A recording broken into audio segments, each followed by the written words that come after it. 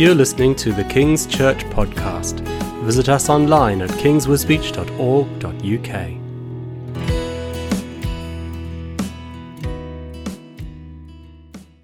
In your Bibles, James chapter 2, we're taking a series through the book of James, and they've put a heading above my chapter 2 which says, Favoritism Forbidden. We're looking at verses 1 to 13. Just going to read the first paragraph, which will give you the sense of what James is talking about. It says, My brothers, as believers in our glorious Lord Jesus Christ, don't show favoritism. Suppose a man comes into your meeting wearing a gold ring and fine clothes, and a poor man in shabby clothes also comes in. If you show special attention to the man wearing fine clothes and say, Here's a good seat for you, but say to the poor man, You stand over there or sit on the floor by my feet, have you not discriminated among yourselves and become judges with evil thoughts? I'll refer to the rest of the verses as I speak this morning. And in the church we have a welcome team, and you are welcome to join the welcome team. But that's a very important aspect of the church when people come, and sometimes people coming to the meeting for the first time, it's quite a challenge to come through that door. They need to have a warm welcome as they come in. What we hope is everybody has a warm welcome in the meeting, not just to the meeting. And how we interact one with another is very important and is the subject of today's teaching. And when we read the New Testament letters, a lot of them are addressing problems that were becoming evident in the church. The Church of Jesus Christ in those days was a new community, a new way of operating, and Peter, Paul, and James notice that there are things that aren't quite right, and so they write letters to the churches to address them. And it must be that James has either witnessed himself or heard a report that things aren't quite right, that people are showing favoritism. And the particular example he gives is that people are discriminating between those who are rich and those who are poor. And he gives a very practical, because James is very practical, the person in fine clothes, and they've got a reputation of being quite wealthy and prominent member of society, they come to the meeting and you say, Oh, lovely to have you here. Please, let me take you to a nice seat. And somebody who is a bit disreputable, maybe not good appearance, maybe not very fresh in their bodily odours, and say, Oh, you can sit in the corner over there, away from me. And James is saying how we assess people by their appearance or their reputation is not godly. Lorraine and Ron go to Barcelona quite often because their family are there. We've been to Barcelona. People been to Barcelona? Yeah. And Gaudi's cathedral, seen it? Yeah. It wasn't started by him. The original architect died, and then Gaudi took it over and constructed this incredible, and it's still being built, isn't it? It's not finished yet. A very famous cathedral in Barcelona. But the story is that Gaudi was walking along the road in Barcelona and he was hit by a tram and seriously hurt. People didn't recognize him because they thought he was a tramp. They thought he was a ne'er-do-well in the city, and they just left him there. It wasn't till quite some time later that they thought, It's Gaudi, the architect. Then they gave him attention, but he died from his injuries. And the fault was, this guy had been hit by a tram, they thought he was a tramp, so they ignored him. It's a story of the Good Samaritan all over again. And that making an assessment, a judgment by how somebody appears is what James is addressing here.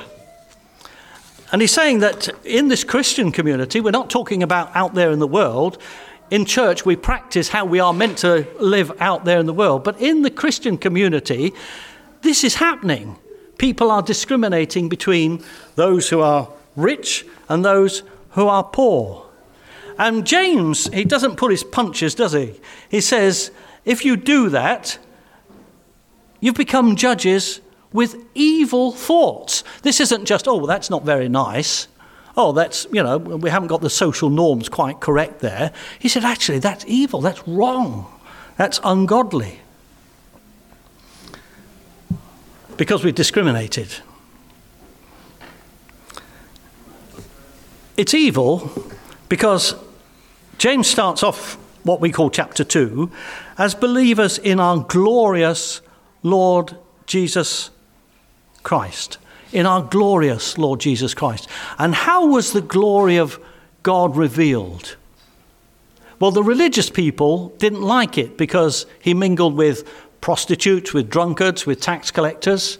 Thought, what's he doing mingling with those? But the glory of God was revealed in that Jesus said, I didn't come to call the righteous, but to sinners to repentance. And he associated himself with the outcasts and the ignored. It's evil because it doesn't match with how Jesus lived. I was reading in Galatians this morning that as Christians, we've been clothed with Christ. So that's why I wanted to do that silly little exercise about the differences. So you can have very strong differences, and we had differences about Brussels sprouts, about how you load the dishwasher, how you interact with animals. But there are some deeper differences amongst us, differences of politics, differences of education, differences in finance. Some people are poor, some people have a lot of money. But we've been clothed with Christ. And I watched the rugby last night, Ireland against South Africa. Absolutely brilliant game, wasn't it? It was very good. Ron thought it was a good game. But what I liked at the end, it was a really tough physical game. They were really going for it each other. At the end, whereas you're meant to shake hands with the opposition, whether you've won or lost, there was genuine hugs. They really appreciated one another because it'd been a good game. And all the differences in the team are eliminated because they're wearing the team shirt. So this team comes together, and some were black people, some were white, one had ginger hair. Whoa! And cauliflower ears. But all the differences in the team are eliminated because they wear the same uniform. And in church, when we come together, we're clothed with Christ. And Christ, what he says is the glorious Lord Jesus Christ. And Jesus, in his earthly ministry, and even today, reaches out to all manners of people.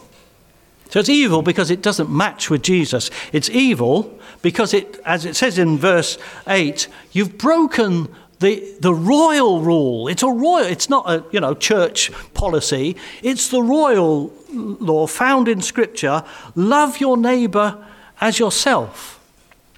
And Paul and James say the whole law of God, what God requires of his people, is summed up in this. Love the Lord your God with all your heart, with all your soul, with all your might, with all your strength. And what's the other bit? Love your neighbour as yourself. Do that and you fulfill the law of God. And the law of God isn't about ourselves. It's about looking to the interests of others. And so to love your neighbour is to say, how can I be Christ to you? And to shun people, to reject them, is to say, well, I'm looking to my own interest because it's going to interrupt, it's going to challenge me if I reach across and relate to you. It's described as a law that gives freedom. Now, we often think law is there to stop us doing wrong. But the law of God, the law for the Christian, it says here, it's a law that gives freedom. Who does it give freedom to? It gives freedom to the other person. they can be themselves without being judged. They can be accepted without having to come up to the mark. It gives them the freedom to relax. We don't always get it right, but the testimony I hear from people who've recently been joining the church, coming to the meetings, is they've appreciated the warm welcome that they get. I want to challenge all of us. If there are people in the congregation who come regularly that you haven't spoken to, I want to ask why. Why do we keep that circle of communication to a small, safe group? It's actually looking to the interest of other people and reaching out beyond the safety of our own circle. It gives freedom to the other person. It also gives freedom to me. I can live by the Spirit. That's what Paul says, that those who live by the Spirit, you're not under law. You're free. You're free to express the love and the grace. We sang earlier, how wide is your love and grace? And when we take that step, maybe a challenging step for us to reach out to people who are different from us, we actually find the Spirit of God is giving us a freedom in our own spirit. I'm not tight up. I'm not screwed up. I'm not anxious. I can be me as well. James has given this example that it's between the rich and the poor. Let's be careful here that we don't despise the rich. In the New Testament, quite a number of rich people became followers of Jesus. Personally, within my own circle, not in my own house, but, well, everything's relative, isn't it, really? But I know some very, very, very rich people, millionaires, and they're Christians. And we were talking with somebody earlier this week. It's when we haven't got much, we have to learn discipline. When you've got an awful lot, you've got to learn discipline as well and be responsible for that. But James is not despising rich people and say, oh, rich people, they're ungodly. How do you get your money and all that sort of stuff? What he's saying is, don't despise people who are different, who you might think beneath or even challenge you. And he uses two examples. He says, for these Christians, it was true then, it's true now, but the rich and the powerful were exploiting people, and we know today, people with power and money do exploit people. And as Christians, that's a no-no. We never coerce, we never manipulate, we never take advantage of people. We don't exploit. And in those days, and still today, the rich and the powerful were taking people to court to prosecute them because they were Christians. And society is full of examples in this country as well as in more severe cases abroad where Christians are persecuted and prosecuted for their faith. That's the climate in which James was addressing the church. And he says, again, the majority of believers in the early church, it says, as Christians, we're mainly poor in the eyes of the world. That's what Paul says. Not many of you were powerful, not many were rich. Has God chosen the things that are not to confound the things that are? So James says, verse 5, has God not chosen those who are poor in the eyes of the world? This isn't what Jesus talked about being poor in spirit. He's talking about the poor, the homeless, those living on benefits and struggling to make ends meet, those having to visit the food bank, those who are on long-term unemployment and life is tough. He says, actually, God has a special heart for the poor. And he says, has God not chosen those who are poor in the eyes of the world to be rich in faith and to inherit the kingdom he promised those? Actually, our riches aren't measured in terms of the earthly standards.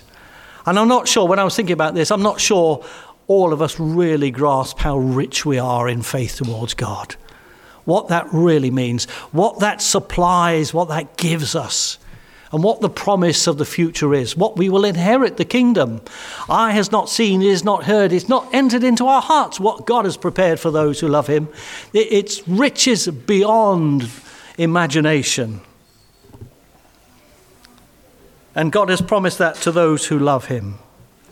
And if we love him, as John says, then you cannot hate your brother or despise your brother.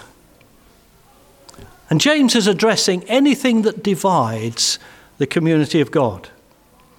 We had the training session for volunteers last Saturday, which was very good. If you're a volunteer, there's material you need to watch and listen to, be aware of. And it was mentioned that in the law of this land there are categories which identify areas of discrimination. And we know about those. But the one that wasn't mentioned was poverty. And that's what James is addressing. People who come in, who just look different, who behave different. Let me just also correct some misunderstanding. When we say we need to be inclusive, we're quite sensible and realistic. Not everybody in the church can be in your closest circle. It is allowed to have intimate, closer circles of friendship. Jesus did that with his disciples. And don't get upset if you're not in that circle. You need to create your own support circle of friendship and intimacy where you can be more honest and open. But what he's talking about is in the general congregation meeting. If there's people that we skirt round, if there's people that we've never talked to, if there's people that, not sure how to approach them, then he has an answer. Allow the Spirit of God to bring the love and the grace and the mercy of God into your life and let that be expressed. It was years ago, I was talking to somebody in our church, who'd been in our church for some time, and I was suggesting that they came alongside another couple. I thought that they'd find that helpful. And the person in reply said, well, they're not my type. Well, I was in my study at the time.